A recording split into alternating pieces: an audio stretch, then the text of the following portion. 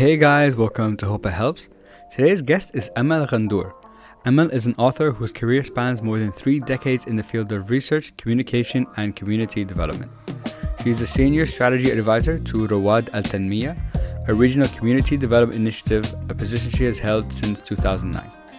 She has also been an advisor to Columbia University's Global Centers for the Middle East. She sits on the Women Creating Change Leadership Council of Columbia University's Center for the Study of Social Difference, and more. In her upcoming memoir, This Arab Life, A Generation's Journey into Silence, Amal reflects on her life as a privileged member of the silent Arab generation that came of political age in the 1980s, seeking clarity from a twin excavation of the self and the world that gave shape to it. During this episode, we discuss the common stereotypes surrounding Arab women. We talk about the importance of native Arab voices in narratives about the Arab world, how our experiences shape our perspective, and her inspiration for her new book, This Arab Life. And the last message she wanted to share is be aware of yourself, of the moment, as there lies the keys to vulnerability. Please welcome to the show, Miss Amal Ghandour. Thank you, Khalid. Very, very good to be here. Thank you for having me. Thank you so much for your time. I really appreciate it. So, Amal, I took a look at, some of the work you've done, and I know you have a new book coming out called This Arab Life, A Generation's Journey into Silence. And the title actually really caught my eye, and I thought I'd love to dive a little bit deeper into, where did that come from? How did it come up? But I also know that you have over 3 decades of experience, working in research and communication and community and development as well. And you sit on the board for the Women Creating Change Leadership at Columbia University.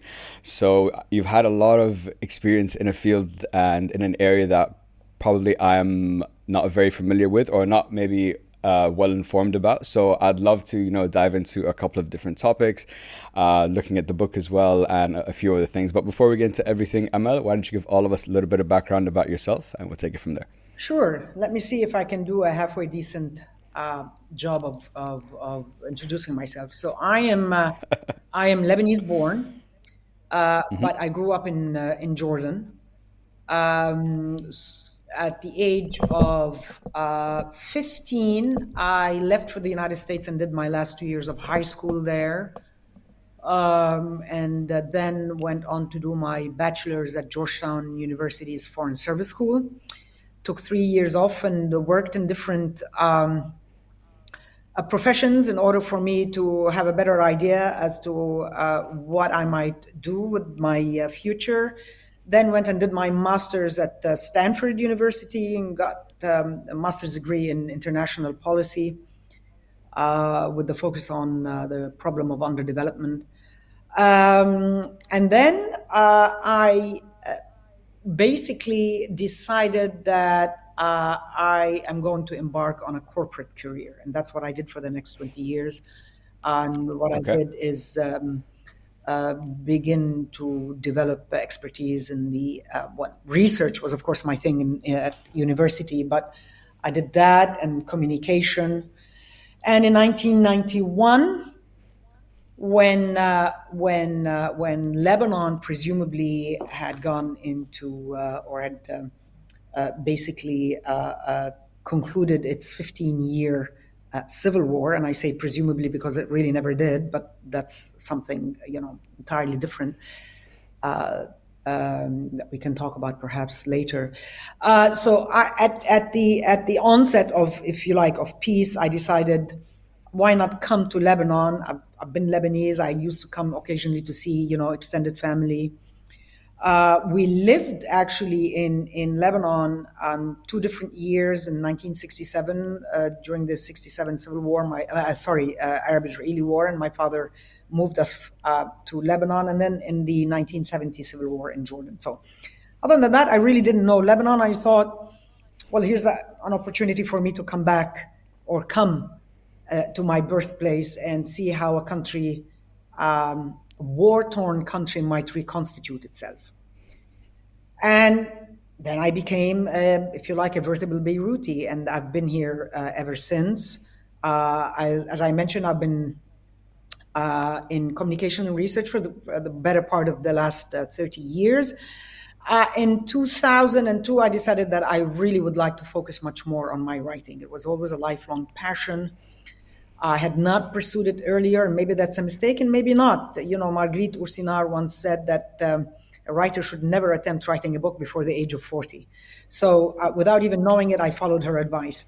And I thought that it was time that I could afford, after 20, 25 years in the corporate world, I could afford to shift my focus and give attention to areas that I was really passionate about, and I decided to focus more on writing.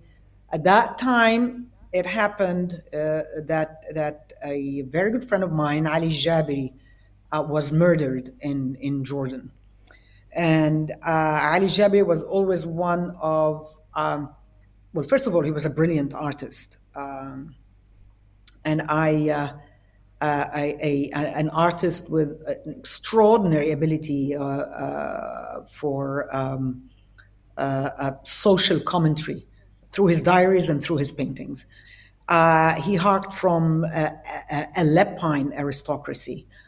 So I thought he lent himself very nicely to an historical narrative about the modern Near East through his work and through his life. And I produced my first book, about this man called Ali, which came out in 2009. I had established also a blog called Thinking Fits that ran till 2016. And then I decided to go silent for many reasons, some of them quite obvious. There was just too much noise. And I decided that I needed to withdraw and detach myself and just... and that was, around the same time. There was also a tragedy in our family in the year 2011. It was a very painful time for me and for us. So I thought it was really perhaps wise for me to just establish a bit of distance between me and the outside world, and that's what I did. And that's the time when I really began to think if in fact there isn't a second book in me, a story that needed to be told, and around 2018 or so, I began to think very seriously about this, and then here we are with this Arab life. So I don't know if that makes a long story short. It didn't feel short to me, but there you go. That's me in a nutshell. No, sure. No, I really appreciate it, and thank you so much for sharing, your story and a bit of your background. I think it's always good for the audience to understand, get a better idea of who I'm speaking to and, their story and why we are here today. Mm-hmm. So, Emma, like I said earlier, we're going to be touching on a couple of different topics that I haven't actually spoken about previously on the podcast. So I'm really excited about that. I like new concepts. I like new challenges and new topics that I'm nowhere near, not even a little bit of an expert or don't really know too much. So I wanted to start here. So I wanted to start, first of all, you talk about, one of the things that's important to you is countering the stereotypes surrounding, Arab women. And I'd love to hear from you, what are the common stereotypes? And I guess kind of elaborate, what is the issue with them? Right. Well, I mean, like every story, like every controversial issue, in point of fact, you have, unfortunately, the discourse tends to gloss over the nuances. So when we're talking about stereotypes about Arab women in the West, it's one thing. People assume it's only Western stereotypes of Arab women, but in point of fact, there are plenty of stereotypes in the Arab world about Arab women, right? I mean, these things tend to travel. They tend to transcend boundaries and cultures and ideologies, in fact. So it really very much depends. I've always been interested in countering, let me put it to you this way. I've always been keen on countering stereotypes of Arab women, but to a great degree, I don't wake up in the morning saying, today I'm going to counter stereotypes about Arab women. I think through the lived experience itself and through your work, you find that you are constantly countering these stereotypes, whether they are about Arab women, whether they are about the Arabs per se, or any other category of people. We in humanity tend to like to pigeonhole. and we like to pigeonhole because it makes a very complicated narratives and realities much simpler to us. Very true. And when I'm doing my work through the blog or through my research or through the articles that I write, certainly the books that I write, I don't wake up and say, here's what I'm going to do. When I'm tackling issues about Arab women, inevitably what I'm doing is countering these stereotypes. When it comes to Western stereotypes about Arab women, it's a whole set by itself.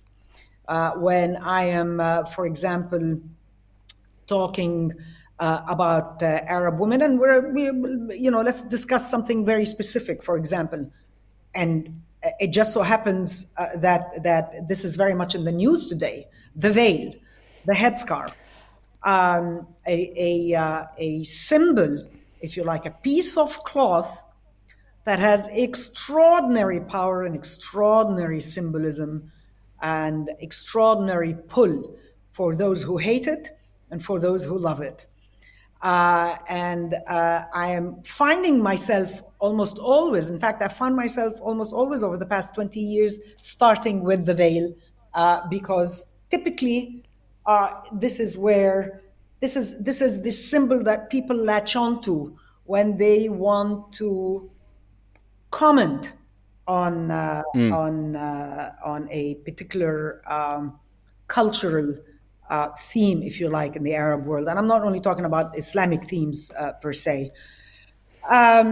So that's, when for example, Western publications, whatever, approach me to write an article, and they did, for example, for Aeon quite a few years back, the first thing that they wanted to do is to approach the topic of Arab women through, for example, the issue of the veil. And the pieces speak for themselves. There's an extraordinary richness to the life of Arab women, those who are veiled and those who are not veiled. And there's plenty of us on both sides of the spectrum. And I think what is lost in the argument and what is lost in the discourse is that the veil communicates something much larger than a religious trajectory.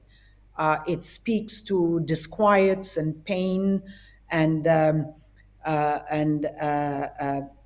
cultural frictions, if you like, in our societies that are often ignored when we're talking about the veil. So, whenever I'm writing, I'm inevitably disentangling these issues. I'm introducing them to the text. I'm addressing them with a lot of sensitivity in the hope that by the end of the article, people understand that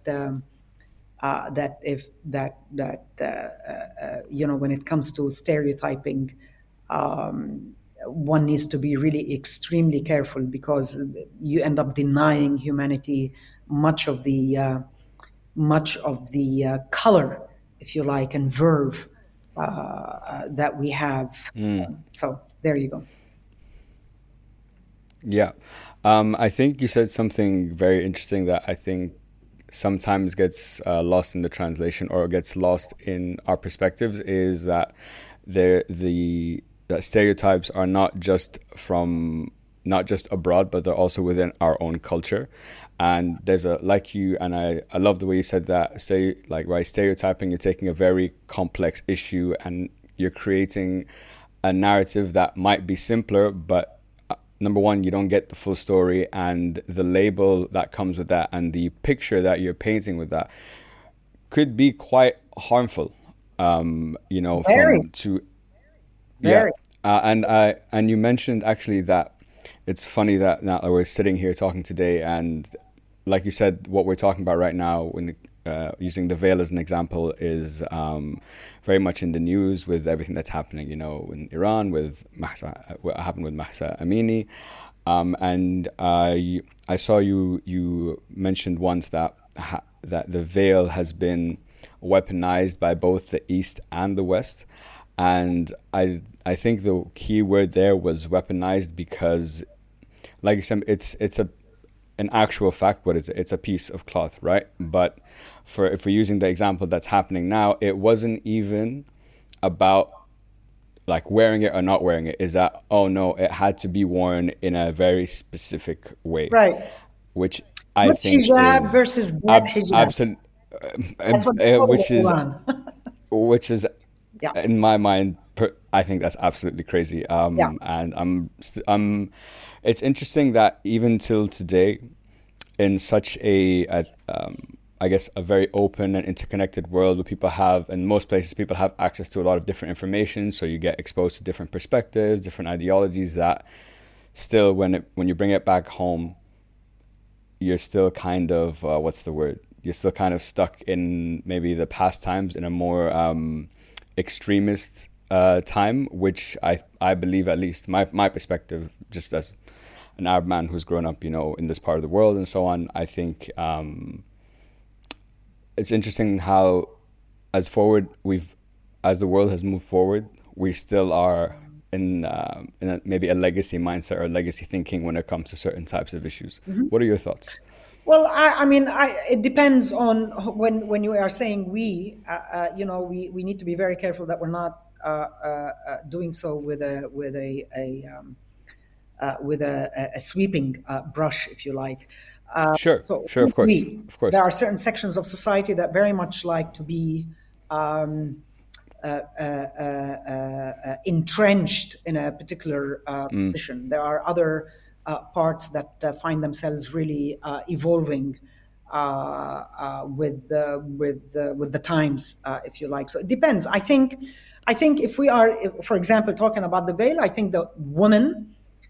Since the story of the veil over the past 70 years is really quite a fascinating one. People don't pay attention to Okay. context. They don't pay attention to context. How, for example, the first generation of Arab feminists, for example, in leading countries like Egypt, the first act of the affirmation of that feminism was, in fact, to take off the veil, right? And Okay. extraordinarily, 20 years later, and you continued with that kind of, Arab feminist trend over the 50s and the 60s, and a growing sense of confidence on the part of Arab women that they are achieving a confident or a solid, robust presence for them in the public sphere, exercising a certain kind of freedom in dress, in professional careers, in life, in a certain kind of liberty in how they conduct themselves in public. And then towards the 70s, you start noticing that there was the awkwardness, the increasingly confident presence of Arab women in many conservative societies started producing a certain kind of discomfort. And you started founding in the 70s, not only because of the rise of Islamism, and we need to be careful. I mean, I think they were very successful in introducing, in disseminating the veil, if you like, but I don't think I don't think we need to give them entirely credit for this, right? I think Okay. to a large extent in modern times, especially towards the beginning of the 70s and then the mid 70s, we started noticing that the veil began to become more visible and gradually become really ubiquitous in many societies, many towns and cities that had in fact put them to the side, if you like, previously. And the reason for this is, I think, that it goes to the very issue of how comfortable society was with the presence of women at the office, on the street, on the buses, in taxis, in restaurants, in other places. And women started finding out that society really was not as there are many sections of society that were feeling extremely uncomfortable with this, and there was a bit of a backlash. And the way that that woman wanted to continue to have a presence in the public sphere is by them simply donning the veil in order for them to be able to go to university, to go to school, to get on the bus, to do whatever they want in the street in the hope that they establish a certain kind of modicum of understanding with a society that is not entirely happy with them being very free out in the world. And you've started finding also in many ways that the veil, which to some women was imprisoning, to other women was liberating.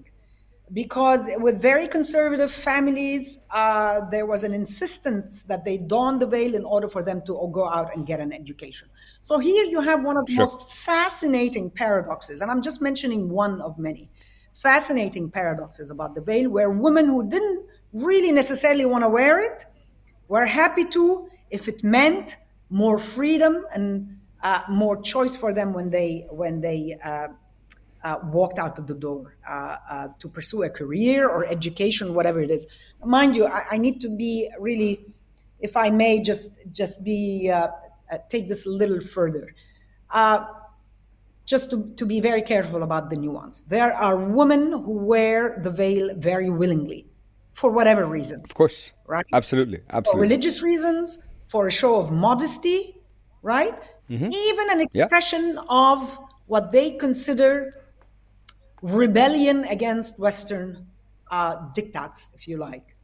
Western dress, Western cultural incursions or hegemony or whatever it is. It becomes really an expression or a symbol of rebellion, right? Against that kind of Western hegemony, if you like. But there are many women as well. And here's something that we don't pay attention to. There are many women who do not want to wear the veil, but end up having to in many societies, because that is the only way with which they can engage more freely with that society. So it goes to the heart of the question of freedom of choice. You go and dig a few layers deeper, and it's not about religion anymore only, or about patriarchy anymore only. It goes to the heart of it's a combination of these, if you like, and it goes to the heart of the relationship between women and their societies, and to what degree these societies are able to welcome without reservations the presence of women in many of these arenas. And mind you, some of us, let's not kid ourselves, and I'm one of them, some of us have had absolutely no trouble whatsoever. None. Yeah, with my family, of course, not with my milieu, not with my setting, and plenty of other women like this. Plenty of other women who've never had to consider wearing the veil, never wore it, and there was no problem whatsoever. So there's a richness there to the discourse. There's a richness to the lived experience that we tend to forget about. But I think whenever we're looking at the issue of the veil, whether it's in Iran or many other areas, I think we always need to remind ourselves that it goes to the question of freedom of choice. But if these women were free to choose, would they wear the veil or not? Some would very willingly for their own reasons. Some wouldn't, but they have to. And this is where we need to be focusing a lot of the discussion, frankly, because this is the one aspect of the argument that tends to be, or the discourse or the discussion or the debate, sometimes very heated, that tends to be overlooked. There are women who do not want to wear the veil and have to wear it. This is the question that is probably one of the more interesting aspects about this discourse that tends to be overlooked in the give and take. I think, well, first of all, I personally didn't know the history of the veil and the transition and the different periods where things transitioned from, how it started to the rebellious side to the rise of Islamism and the discomfort within society, and how now it became the access to engage with society. And like you correctly said, I think you hit the nail on the head that it boils down to a freedom of choice. Some wear well very willingly, and for them it's cultural, it's traditional, whatever Absolutely. it's religious, whatever the case might be, And we they have to love it. That's respect that. absolute. And we have to Of respect course, that. These are absolutely. women, again, this is a stereotype that a lot of people here, even in the Arab world, have, right? You're Yeah, walking down the yeah, street and you're seeing a veiled woman, and you reflexively think, automatically you begin to form a certain kind of impression about that woman. Plenty of women who are true. extraordinarily well educated, very content with wearing the veil. And in point of fact, if I may just mention another angle here, content to have a very serious conversation with modernity, right? And with liberalism. Yeah, When you go out in yeah, the absolutely. street, you don't see one kind of veil.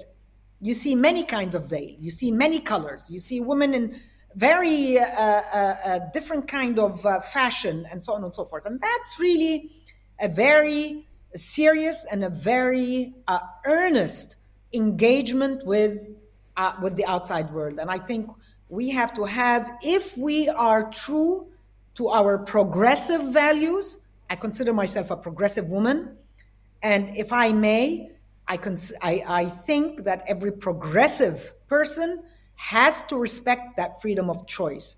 Women have the right to veil, and women have the right not to veil. The women who have the right to veil, however, don't have a problem in this part of the world. They can go ahead and veil. Nobody's stopping them. The women who do not want to veil have a very serious problem in many areas in these societies, because they don't want to Yeah, veil and they are forced to, by circumstance yeah. or by family or emotional pressure or the other reasons that I was talking about before. So, Sure. I think no, but I think that's a very important point that you mentioned, that like the veil can give off a certain impression to someone, like who, let's say you're walking, like the example you gave was perfect. You see some a woman, she's wearing the veil, so I think sometimes you naturally think like, okay, well, you don't know the full story, first of all, but you never, it's rare that you're going to get a chance to know the full story unless you really go out of the way to do that. You're going to think, oh, okay, she's wearing the veil, it's traditional, it's cultural, whatever her reasons are, you've now placed her in a certain, box or ideology. Oh, that means this is what she believes, this is what she thinks, and so on. So I totally understand that. And coming back, I think you drilled down to the heart of all this. Like, if you peel back all the layers, it does come down to, freedom of choice. This conversation is not for or against, it's just talking about the reality and the facts that we are living in today. This is what the situation is. And I wanted to transition a little bit over to something you mentioned regarding the importance of native Arab voices, narratives about the Arab world. And when I saw that, the impression I got, or where my mind went, I was like, okay, that's interesting. That means one of two things. Either Amel feels there is a lacking of that, and if so, what is the reason for that? And more importantly, why is it so important to, I guess, amplify the voice of the Arab narrative from an Arab perspective? right. So let me start this part of the conversation with a statistic that I came across a few years ago. I don't know if it still applies or not, because I haven't seen anything more recent.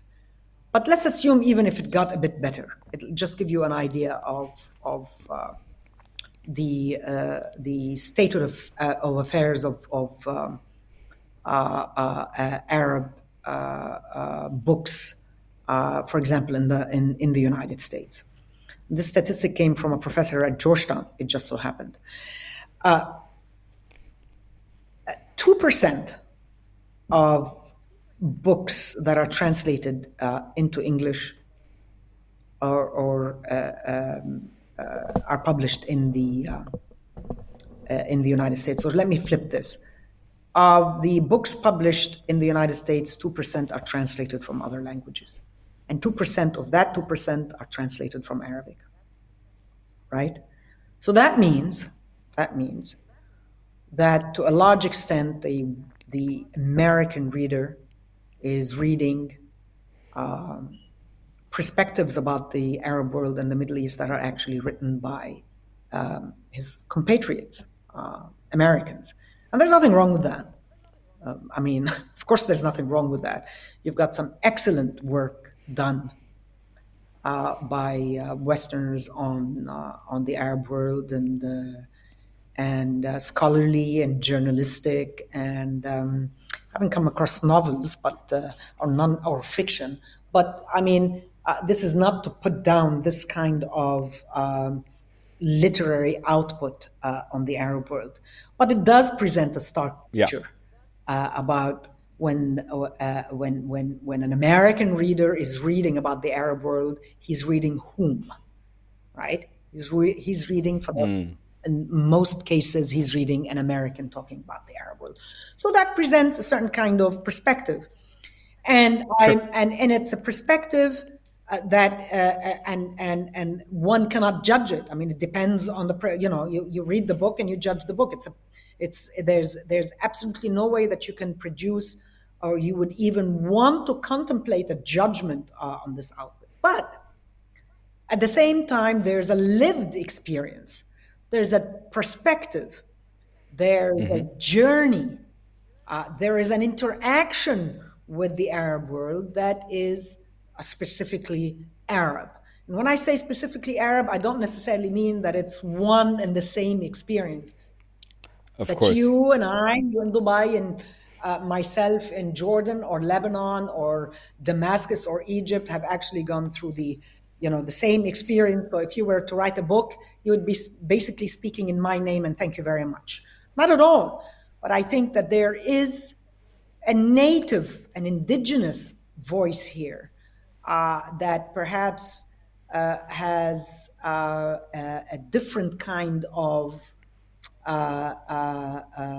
emotional and psychological and actual experience with this Arab world that would complement, that would add to this body of work, that would offer a different angle, a different kind of lens, if you like. And that just doesn't happen to be.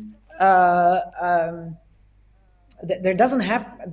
isn't that rich of an output out there.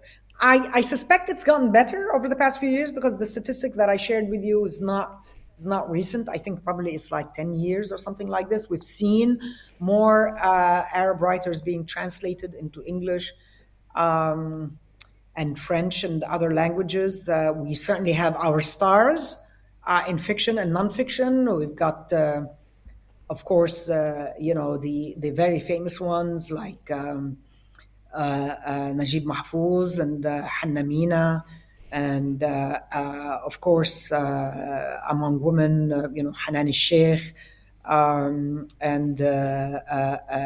of course others. You have, of course, Ahdaf Swaif was always written in English, in point of fact. But I think that there's really quite a lot of talent in the Arab world that just doesn't have that kind of opportunity to find a voice in the West. And I think, and I, as a nonfiction writer, I have to tell you, as a nonfiction writer, that's always an issue for me. And it's an issue for even more well-established nonfiction writers who write some extraordinary work in Arabic. Of course, I write in English, but I'm a native voice nonetheless. But there are others who write in Arabic as well and English and have little opportunity to put their work out there in the West. And I Yeah. think it's important. And the reason why I think it's important is because it just adds to the richness of the discourse. It adds to the it can only inform and add to the to what is already out there. Why not? Absolutely. Why, like, why, Yeah. why not? Indeed. I think you touched on something very important that, in terms of when you were speaking about the emotional and psychological experience that you have as growing up in the Arab world, as an Arab, and like you correctly said, your experience and my experience are going to be completely different, but there are going to be, if I told a certain story about, whether it comes to think, there's certain commonalities culturally that we can probably relate to a lot, like you know, the family events, you know, the dinners here, you Of know, those course, gatherings. It's, you know, that's something that's very of common course. across, but it would come, like you said, like us, me and myself and you speaking about it, compared to if someone was someone from like from Western society was writing about it. It's not that like you. It's not putting down the work they've done. Like you said, there's been some incredible work being done, You of can course, put it down if it's but bad, right? yeah, sure, yeah, I that's fair. mean, That's fair. as a matter of principle, Yeah, you don't put down, but you can very much put it down if it's bad. And there's plenty of bad work, by the way, coming out about us. So, I mean, but yeah, yes, of course. absolutely. But coming back to I think the word used, the emotional aspect, that no one's going to be able to tell that story better than, you know, ourselves and people who are Arabs and who have grown up in this part of the world and so on. One thing that I wanted to touch on a little bit regarding. So I was when I was doing my research, there was something. This is gonna open up a very different kind of topic, but it's something that this is and this is my current belief and this is my perspective on things. So I wanted to see what you would be, and we're not gonna get like political. I'm just talking overarching in general. This Sure. is how I'd like to approach it. So it was interesting. I was reading that, you know, when you, after the Civil War, when you went back to Lebanon and, you know, when you had friends that actually stayed there while you went to the States and so on, and when you came back, that they had lived through, you know, the Civil War and you weren't there, you were studying abroad, and then you came back. So they called you this concept of the tourist, and that label. I sat down and I was thinking about it. I'm like, first of all, I get what they're talking about. Fine, I'm not. That's a fair perspective. No worries. But I think if Actually, it isn't a fair perspective, but I'll talk about that when you ask me the question. Yeah. sure. I think that concept of, so for example, in that example, they're Lebanese, you're Lebanese, you know, by birthright and so on. Okay, they experienced this a very difficult time, and then you came back, so you know, maybe they went through certain things, whatever that made them feel that way, and label it in that sense. But if you take that example as the tourist, that I can identify someone who has the same, we come from the same place, you know, we have the same initial like upbringing, and we should have the same values, you know, on a macro level. I think that label as the tourist, if you apply it on a macro scale and you apply it across, you know, the Arab world, I believe like that kind of label shows the division in our unity as Arabs. So I'd love to, that's always been my perspective. So I'd be very curious to get, what are your thoughts? Well, that's an interesting perspective. Mine is actually much narrower than this, and it is Okay. Okay. specific to those those countries that have experienced bloody conflicts, if you like, Sure. or extremely difficult conditions. This is, and I wrote actually a post about it in Thinking Fits a long time ago, and I called it "Those Who Leave and Those Who Stay," right? And that's Great when, top. and Great title. that's when the tension begins to grow, and the people who stay, in the conflict, tend to develop a certain kind of jealousy, right? Okay. About this experience, about their, and tend to have a sense of ownership of that experience and of the country itself. So when you have left, and by the way, I didn't leave during the Civil War. My family left many years before as I did. So that was perhaps an even more acute kind of dichotomy. I see. I understand. So when you Okay. come back, or when you come to the country and you begin, for example, commenting on it, offering criticisms about anything at all, the politics or the garbage or the electricity or the performance of the state or the or commentary on the society itself, corruption or whatever it is, there is a kind of attitude on the part of many who have stayed is, what right do you have, Exactly. right, to come and comment or criticize or whatever it is? You left, or you were not here, or you don't know. And it's an attitude. It's not the same kind of attitude. And I'll share with you some of the nuances. For example, there's the attitude that I mentioned to you, which is, who in God's name are you to criticize our sidewalks or our, you have absolutely no. You left. You have absolutely no right to judge us, per se. Yeah. Right? And there's the other kind of attitude. So once I had a little dinner party at my home, and I'm talking about people who are really my friends. My friends are just a group of very nice people. And some of them, and by the way, when I say those who left and those who stay, I have to be also, there's also a nuance here that I need to mention. There are people who stayed but mentally and emotionally left. And these people will tend to be very open with you.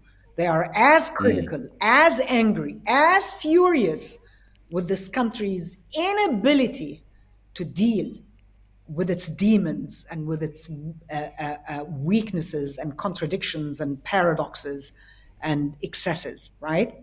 And there are people who have left physically, but not mentally and emotionally. What do I mean by this? I mean, they have left, they live very nice lives, they are law-abiding citizens outside. The minute they come to Lebanon, they see a red light and they back. Right? The minute they hit the ground, as a friend of mine once said, we were talking about someone who was a very successful businessman outside, CEO or something. I don't want to be too specific, and then comes back here 2 years and he's arrested for embezzlement. And so we're sitting there saying, what in God's name happens to these people? So they leave, they lead very successful lives. They are very high achievers. They do very well for themselves. They come back home, and lo and behold, they revert to some really quite repugnant behavior. And he says, well, they come here, and the first shawarma sandwich, and that's it. They've eaten the shawarma and. So, but of course, we don't want to make light of this. But I mean, so I need to just introduce this nuance. Of course. Many people who have left, but have never really left mentally and emotionally, and those people. So I'm talking about those in this conversation of ours. I'm talking about those who really have this sense of ownership, and I own it. I was here. I experienced it. I lived it. I suffered through it. You have no right. You who left, who led a fantastic life outside or found for yourself salvation or success or achievement or well-being outside, to come back here and start lecturing me. You were not here. You didn't know. You didn't go through it. So at this dinner party, I was talking about corruption in Lebanon. And corruption in Lebanon is a thing entirely its own. It is hideous. Yeah. It is. Yeah. It is in every nook and cranny, right? Everybody is corrupt because everybody has to be corrupt. Of course, the political class and the economic class are corrupt by choice and by greed and so on and so forth. But many of us find ourselves having to cut corners and indulge in one kind of petty corruption or the other to make life more bearable.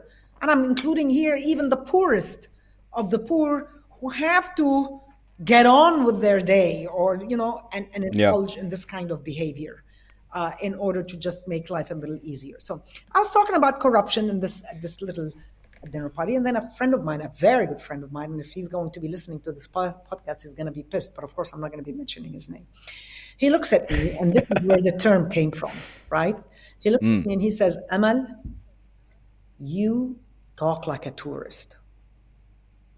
And I looked at him and I said, is it me who's talking like a tourist or is it you? Because I'm talking here like a Lebanese citizen, because every Lebanese citizen needs to talk about this. If any Lebanese who is a citizen will express themselves in exactly the way I express myself. But you are the tourist. You are the one who thinks that you can ignore or gloss over or pardon or excuse this kind of behavior on the part of our elites. So that's where the name, the label tourist came from. And I used it as a title to one of the chapters to talk about my lived experience in Lebanon when I came back. And it's everywhere, Khalid, in Lebanon. You still see it till this very day, this dichotomy, Yep. this we who stayed and you who left. And I have to tell you something, a lot of other societies, if you read about conflict and civil wars and about those who left and those who stayed, you will find that there is absolutely nothing unique about the Lebanese experience. It's extraordinary the degree to which my experience here and the experience of many who came to Lebanon in the aftermath of the civil war really corresponds to the experience of many in other areas of conflict. I think you said something that's so interesting that I never even thought about, that when you differentiated between like the physically leaving and the emotional and mental side of it, you Yeah. know. And it was interesting that you could say there was those who stayed and they left mentally, you know, they checked out, you know, they, you know, didn't let that affect them in that way. And there's others that know it, you know, really they, you know, they stayed, but it didn't, but nothing ever changed. On the point, I wanted to ask you this because I'm trying to, because like on the story you just told me and that comment, I don't think. Do you think that because if you've gone through that experience, you've kind of like lived it, and whatever perspective you have at the end of it, is it how do I say this? Can our criticisms sometimes, whether right or wrong, and whether rightly or wrongly, the difference between living through it and being away and being able to get a different, you know, perspective about it, does that make a difference? Do you believe that if you've lived through something, you can, the criticism and perspective you have, I guess, and from his perspective in that example, he feels it's justified because, you know, he went through it. Right. Okay. I'm just trying to, So, you know, I'm just trying to get yeah.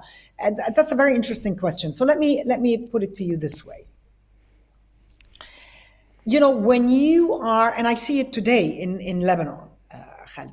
Sure. Remember when I came Yeah. back in the 90s, I mean, I was in many ways, to a certain extent, and I say this in the book, at the beginning, because I knew Lebanon through my parents' memories, very little memories that I had when I was a young girl, visiting in the summers, you know, our extended family. But I knew Lebanon through books. I knew it through my research at university. I knew it through my interest in politics and my reading on it. I didn't know it in actuality, right? I didn't live it. I was not here. So at the beginning, what I did is I just observed, right? I just sat back and observed to try to get a sense of what this country is about, what this society is about, and just live the experience without necessarily coming at it, if you like, just to dance with it a little, you know, Sure. before I could really know myself as a Beiruti or a Lebanese or conduct myself as such, if you like. And what happens when you go through very difficult experiences, very, very difficult experiences, whether they are civil conflicts, civil wars, or world wars, or wholesale economic and political collapse of the sort that we are currently experiencing in Lebanon. Human nature tends to look for ways to survive, right? And one of the ways that you survive, or you think you can survive, I don't agree with that, mind you, but I certainly see it and I understand it. One of the ways that you think you can survive is by developing immunity to the excesses and abuses and injustices and pain and inequity and just jarring realities around you. You begin to develop a certain kind of immunity, thick layers all designed to insulate you to the greatest degree possible against what could be a mentally and psychologically and emotionally very difficult way to live day in, day out. So you begin, but the problem is where you begin to develop this kind of immunity, and then you begin to think of it as a certain kind of resilience. Well, it's not resilience, really. And Lebanese tend to like to think of it as resilience, but it's not really resilience. It reaches a point where it becomes obliviousness. You start writing it out, right? Out of your day, out of your thoughts, and you're thinking to yourself, well, I'm just being resilient. I am, as a person going to this gala in the midst of this catastrophe in Lebanon, and here I'm burning a lot of bridges. A lot of people are going to attack me for this, but that's fine. Going to galas and parties and having a great time and dancing the night away and woohoo and whatever it is, because that's resilience. No, that's not resilience. That's not resilience. Resilience is something entirely different. That's obliviousness. That's you shutting yourself out of the experience that is very specifically Lebanese for many people in Lebanon. I mean, the World Bank, issues these periodic reports about Lebanon, and we have ourselves now 80% of the population under the poverty line. We have wholesale economic collapse. We have hunger in this country. We have people in Tripoli getting on boats and dying every few weeks trying to escape very dire situations. So no, when you are doing this, when you're having yourself a good time in this environment, that is not resilience, really. That is obliviousness. But I've seen it as well in the civil war, Khalid, because I came back in 1980. I keep saying I came back, and I was never here, but so forgive me. I came to Lebanon. I came visiting in 1980 because my eldest sister, Asma, has always lived here, and she was married here and had kids here. So we, every once in a while, I would come to Lebanon during the Civil War to see her and to see family. So I came here in 1980 and stayed for a month, right? An entire month. And I would be invited to dinner parties, and I would go, and we'd be sitting on the balcony, and I, the tourist that I am, I would start hearing the rise of, gunfire. And of course, I'd be mortified and say, oh my God, we have to go home or whatever. And the people at the party would say, oh no, for God's sake, this is just two streets up. So don't worry about it. We're okay. See?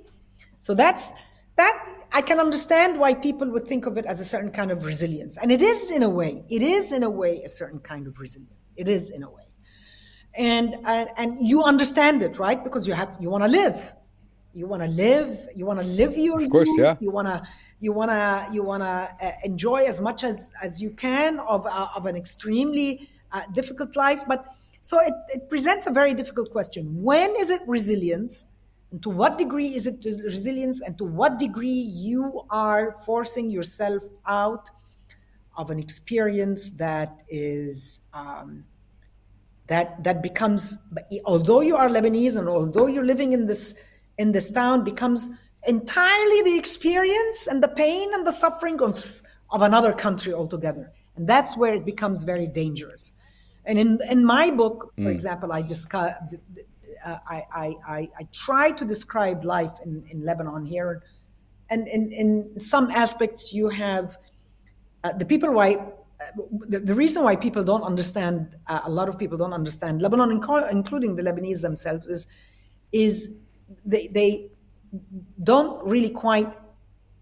They have to be very. There has to be a leap of the imagination to a certain degree to understand how we live here, and we live here in bubbles, right? We are a connection of bubbles. In order to survive, you create your own bubble, and your own bubble becomes your own country. I mean, it's really quite amazing. It's a surreal kind of experience. But you live in your bubble, your zone, your milieu, your setting, your set of friends, your experiences. And after a while, Khalid, if something happens outside of your bubble, if I'm sitting here in Clemenceau where I live, and a bomb goes off in Corniche El Mazraa, let's say, or a little further off, well, that's another country for me, isn't it? I mean, I feel pain for the people. I am very upset. I am. It's something very close to my heart. But in terms of my sense of safety and security, well, that's just another place. And if it's in Tripoli, well, that's another planet, right? So one needs to be careful. Yeah, I understand. To what degree? Of course, one wants to survive. Of course, one wants to thrive. And that's the remarkable thing also about Lebanon is you have little islands of excellence. But what I call it, if you will allow me, and I do this in the book, we are a nation of, we have here individual genius and collective failure. On an individual level, extraordinary genius. The artists, the food scene, the doctors, the writers, I mean, quite a lot of verve, right? But the entirety of us is a miserable failure. And so, of course, I understand. We want to survive. We want to thrive. We want to even create. And let's not kid ourselves. Creativity comes in very difficult times, right? I mean, my own book, when I wrote it, was a time of very serious pain. I certainly wasn't a very happy human being. But to what degree do we want to divorce ourselves, or do we want to insulate ourselves from what an entire people are going through?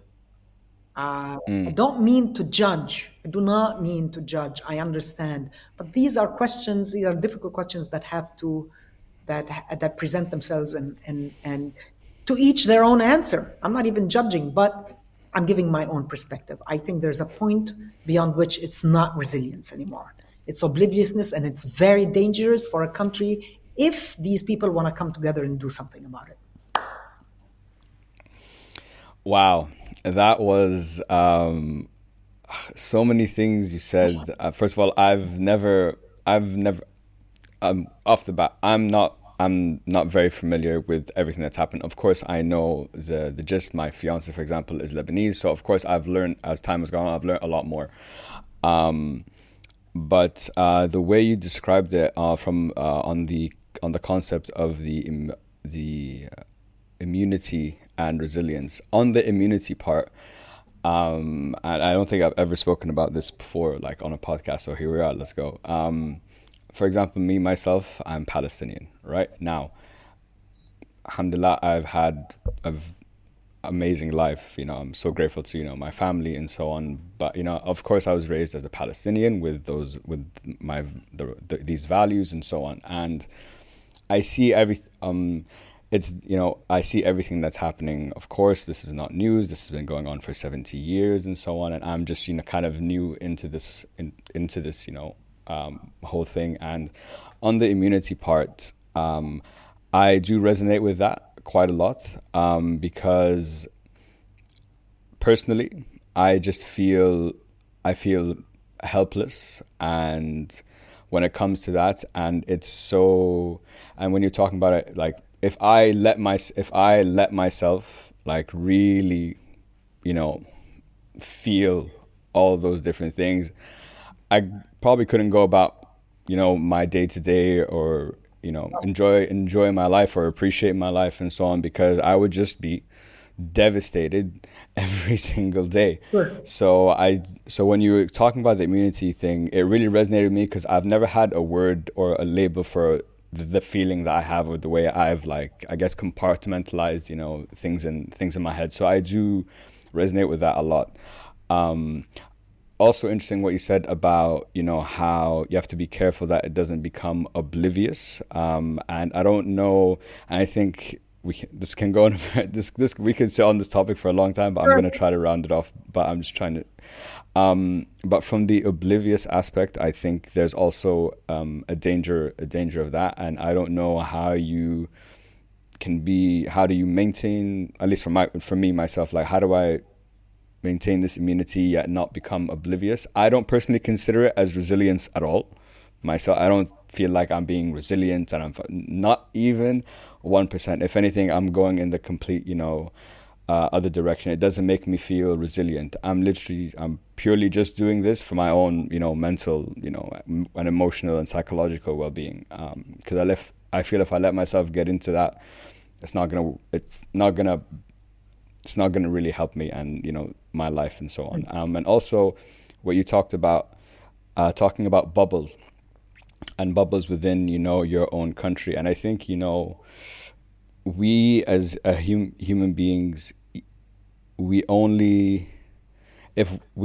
very, like, our day-to-day is the majority of our life. So what's most important is what's right in front of my eyes, here, not what's 5 minutes to the left, what's 5 minutes to the right, what's behind me, whatever. So as long as everything around here in my closest circle that affects my life is okay, I can manage, I can go through it, despite whether it's happening, next door, in another country, in my country, I think that's just human nature. Sure. And I think this kind of leads us on to talking about your book a bit more. I wanted to really dive into the title. The title really caught me off guard. It was very interesting. A generation's journey into silence. I'm like, okay, that's interesting. Silence. I think on one side I can understand, because I feel in my example that I just said about how I feel, I am silent. I don't typically talk about these things. I don't like to talk about these things for my own reasons. But I think that on a bigger picture, with, for example, with social media, and now everyone has the ability to, to have a voice and voice their opinion, and social media has caused, revolutions to happen, for changes to happen, for big things to happen. So it was interesting. The title caught me off guard because I feel like now, personally, in a time, there's levels to it too. Because I do get what you're saying. There's levels. I'm like, on one side, I feel that it's very loud these days because you have the potential to give that voice. But I also, in my example that I'm using myself, even with all this noise, I'm still silent in a way. So I'd love to just understand how you came up with the title, and what are your thoughts around that, and the share with us the book story. Now, very briefly, I'll try to be as succinct as possible. But first of all, the original title was not This Arab Life. The original title was Where Was I? And then when I finished the book, and with the help of one of the readers, a friend and a brilliant analyst himself, alerted me to this, and I'll tell you how it happened now, what alerted me to this term that I used, This Arab Life, in the first chapter. And the first chapter, the opener, if you like, is about the moment when a personal, when a family tragedy took place, just a little before the 2011 uprising. So we had. It was a unique in the sense that there was a very private pain and public anguish, if you like. And I'll tell you what I did, Khaled, and that probably goes more to the heart of the kind of themes that your podcast likes to focus on. So I at the beginning, it was extraordinarily active for me on social media and my blog and etc. And then by 2016, it really became just too much for me. And I thought, I'm not able to move forward to progress with writing. And I thought perhaps I might do something really counterintuitive for me, because as a human being and as a woman and as just a person, I never really took therapy seriously, right? I always thought unless there was serious Trauma reasons, or an event. right? I Yeah, thought, sure. you have existential angst, deal with it, right? I mean, don't. Okay, but I discovered that perhaps I need to do something really counterintuitive. And in point of fact, I went and saw a therapist in Dubai. I don't live in Dubai, of course, I live in Beirut. I didn't feel comfortable going to therapists here. Not a commentary about them. I don't even, that's not a professional assessment by any stretch of the imagination. I just thought I needed distance. I needed someone who really doesn't know anything about it. So I started coming to Dubai once every 2 weeks for like 3-4 days, do very intensive sessions with her for a year. She's a brilliant therapist in point of fact. So at the end of the year, I discovered that I was really attempting to excavate my life at a time when I was trying to excavate this Arab life, the larger thing, the aftermath of the uprisings. And I asked her this question, and this is in the book. I said, is it a coincidence that I began to dig in to my own life as I was beginning to really understand much better exactly what has been transpiring in the Arab world over the past few decades? She looked at me and smiled. And I took that as my cue. So going back to the issue of immunity and resilience and so on and so forth. I mean, it's again, when you sit for therapy, you discover that really what it is if the therapist is good. If the therapist is good, if they're bad, it's a whole other trauma. But if they're good, what it is a process of very delicate excavation, layer by layer, very delicate, very slow, very deliberate. Because human beings, to survive, to cope day to day, they bury things. We are just very good at burying things. We just trauma, difficulty, whatever it is, difficult encounters, embarrassments, weaknesses. We call it in Arabic, of course, bahbashi. You just tibhash and you just throw in. And so to excavate is really exactly the opposite process. And of course, that's going to be very painful because you spend a lot of time forming all sorts of narratives about yourself and your life and your childhood and your parents and your work and your character, only for the therapist, if good, to start knocking them down one after the other. Boom, boom, boom, boom, boom. One time, she and I were talking, and I said, I think one of my real strengths as Amal is my ability to compartmentalize. I mean, just this extraordinary way of me just compartmentalizing emotions and problems. I compartmentalize, I deal with them. I have no, a burden on my shoulder, whatever it is. I just deal with it and I achieve closure and I move on. So she looks at me and she says, and that's in the book as well. She goes, well, yes, that's because you're an emotional cripple. So and that was stunning for me. And of course, she's right. I'm sure. She was right. Yeah. And I just looked at her and I laughed and I said, well, that's certainly another way of looking at it. And indeed, it approached the truth much more to my own interpretation, which, of course, probably without even knowing, I had taken 20, 30 years of building. So this book Basically, look, this book I is was never really planned. I sat down and without a plan, without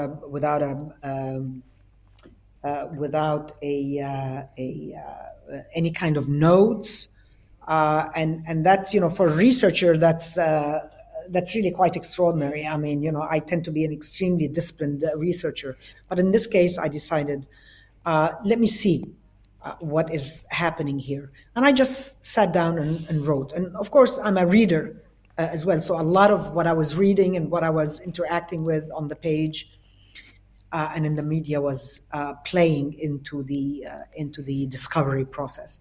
And at the end of it, I discovered that I think there's a story to be told here, and that's when I decided to really run with it. But I have to tell you, when I was sitting down, I was intending for it to be a book. I was not sitting down writing random thoughts. I was intending Yeah. to be a book, but I didn't want to be limited, or I didn't want to be guided, because as a writer, to begin with, I do not achieve clarity before writing. I achieve it through writing. And especially when it came Okay. to my own life, to my own lived experience as a Levantine, to my own generation, and that's the generation that came of political age in the 1980s. I could not possibly form an outline or establish the themes without allowing it to be a real stream of consciousness, a freewheeling discourse, discussion between me and myself and my world, to try to understand much better this Arab life. And within this Arab life, I wanted to understand, to come to grips with something that is more specific to our experience as the generation of the 80s. And again, when I say the 80s, I mean that came of political age, that came into adulthood in the 1980s, very early adulthood, late teens, early adulthood. And the jarring contrast at that time between the chronic instability and tumult and trouble in the region and the quietude of the spirit, the silence. Because to our older siblings, I think those who went through the student protest movements in Lebanon and Egypt and in many other countries, and the sit-ins and strikes and disobedience campaigns and so on and so forth, by the time it came to us in the 80s, that was the late 60s and 70s to up to mid 70s, by the time it came to us as the generation that was coming into of political age, it was all gone. It was done. And what we experienced from that moment onward is a very troubled region, and a people and a generation bearing witness to it in silence. So I wanted to take a look at this silence. And I wanted to disentangle the themes in history, in politics, in culture, in the lived experience in contemporary times that might explain to me why we fell silent. And that's what I did in the book. And that's why I call it a journey, because it was a journey. It's definitely, it definitely sounds like a journey. I love what you said about, as a writer, you get your clarity through writing, Sure. not by, it's not the end product. And I thought that was really interesting. And the themes you touched on, showing, I guess, representing that, like you said, that time, the 80s becoming the coming of political age and everything that has led up to it, and the contrasts between, not many, like smaller generational differences and the experiences and how things have changed, and even forwarding to where we are today, things have changed all over again, and they will continue to evolve.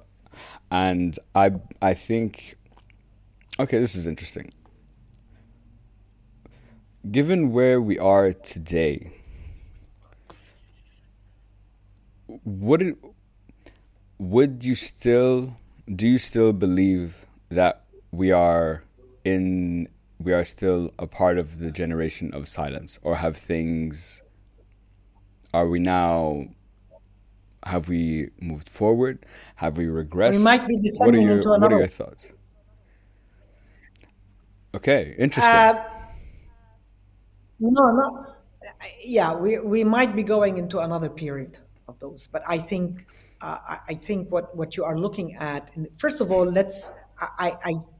I think many of us really, especially those who consider themselves observers of the scene, or pundits, or scholars, or experts, I think we need to exercise a lot of humility, and we need to be very Humility. careful about the business of predicting and forecasting. The Arab world, in many of its Okay. parts, not in all of its parts, not in all of its parts, but in many of its parts, or let me put it to you this way, in enough parts, right, Yeah. is Yeah. going through a very unpredictable period, right? So I think we need to exercise a bit of humility and understand that a lot of times, instead of commenting and predicting and analyzing whatever it is, we need to sit back and observe and watch.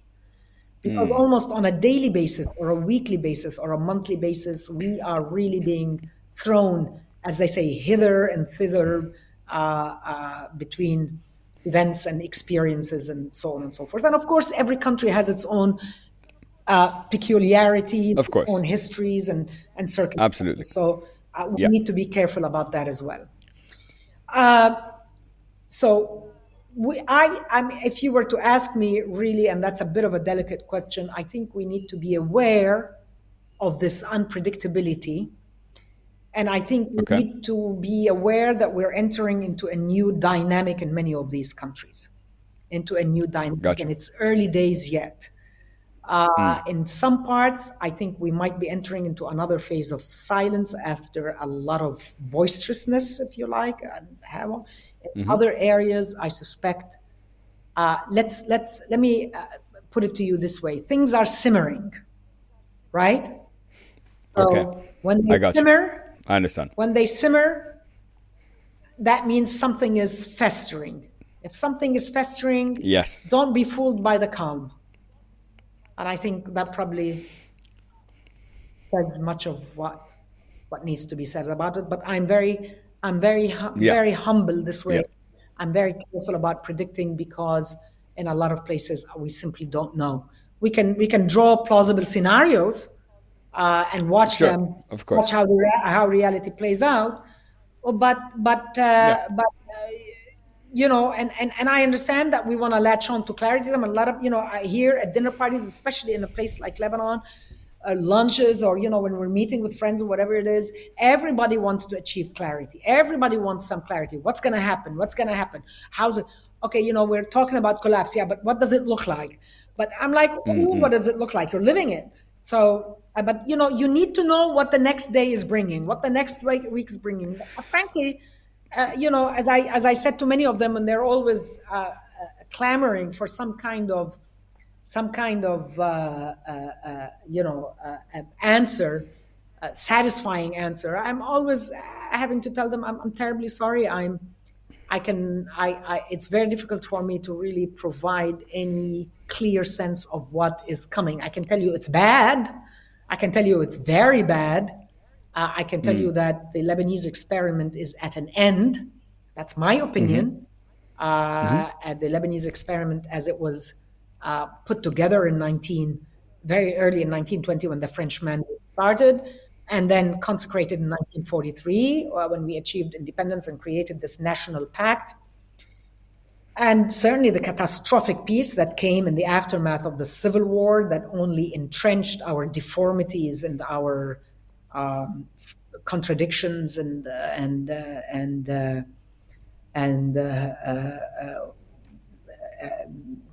faults, if you like. I can tell you that is we are in very serious need of a entirely new iteration of what it means to be Lebanon and what it means to be Lebanese. But how that is going to play out, Very difficult. Very difficult. I would. It's a Yeah. fool's errand. It's a fool's errand. Yeah. Yeah. Yeah. I think you made a good point though, regarding we all we all want clarity in our lives. You know, I've always been the type of person. Only until not many years ago did I realize that, you know, I always wanted to see life as black and white, but I've learned now with my experience and over the last few years that it's literally only gray, and if you're lucky you get some black and white, you know, in some cases or Absolutely. not. Absolutely. And I think that comes back to us as just people and human nature and fear of the unknown, fear of we don't know what's going to happen. Like you said, given the current situation, given history, whatever, you know, if you sit back and observe, you can probably come up with a plausible, you know, outcome. But how that's going to play out, what's the repercussions going to be, when, who, where, we don't know. So I think being, like you said, being humble and treading on the side of caution and just sitting back and observing, and you let your own thoughts, you know, you decide, or you come to the conclusion that you believe will happen. But, you know, I think it makes sense to do that. Also, when you talked about a lot of what we've talked about today, and this is something that has really stood out to me personally, is in everything we've discussed, but that we can take that and apply it, you know, to life in general, to so many different things, nuances. It's or as I say, the devil is in the detail, you know, all these different little things. This small piece of information or this small perspective could change the whole way you think about a certain topic, a subject, relationship, whatever the case might be. My father is notorious for that, and so he always tells me, "Oh, Khalid, it's all about the details, all about the Yeah. detail." I'm like, I don't disagree. Listen to your father. I, yeah. Right. Yeah. I tell him I understand whether I understand it, whether I agree or not, I don't know. But anyway, Amal, I just have two more questions for you. These are questions I ask all my guests. So first of all, looking back at your life, either professionally, personally, whatever it might be, if I ask you the question, what are you most proud of for yourself, what would you say? Most proud of. I have. You mean in achievement or in character or whatever comes to my mind or. Whatever comes to mind. I am. I have always felt gratified by the fact that I'm honest enough with myself and with others, committed enough to my value system and principles to be able to sleep very well at night.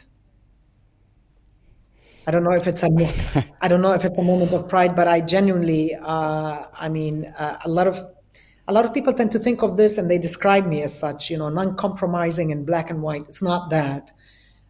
It's extremely important for me to be at peace with my value systems and my conscience. And Yeah. people tend to think of it as a bit non-compromising and hard, but that it allows me to be very much at peace with myself and able to sleep at night. And in terms of achievements, look, there's not one thing that I'm most proud of per se. I'm very happy that I turned to writing a lot more. I'm proud of what I write. I like that entire experience. I like that mode of living, if you like. But in terms of achievements, you know, I've always tried to live as as an honest, decent citizen, and I hope I haven't disappointed anyone in that. You know, who knows? No. Yeah. Oh, I guess I'll never know. Yeah. But you know what? I really love that answer, because I think at the end of the day, you know, take everything away when you go to sleep at night. It's you and yourself. And I think if you can go to sleep feeling that I was true to myself, I spoke what I think, you know, not maybe you're saying you're non-compromising. Yeah, in certain beliefs, I will be non-compromising, and that's fine. But as long as I'm okay with that, honestly, that's all that really Yeah. matters. If I can go to sleep at night, with no regrets, I'm happy with myself and who I am. Yeah. I think that's a huge accomplishment on its own. So I respect that a lot. And for my last question, Amal, what is the message you'd like everyone to take home with them today? Oh, that's a good question. Um, uh, I think probably the need to always I look. I The one thing that was really rewarding for me is having is being self conscious. You need to be self conscious of yourself, of your experience, of your work, your passions. I think to be constantly aware of the moment and of your life in it is something really quite necessary in order to have. I think I can generalize in that sense in order to have a certain kind of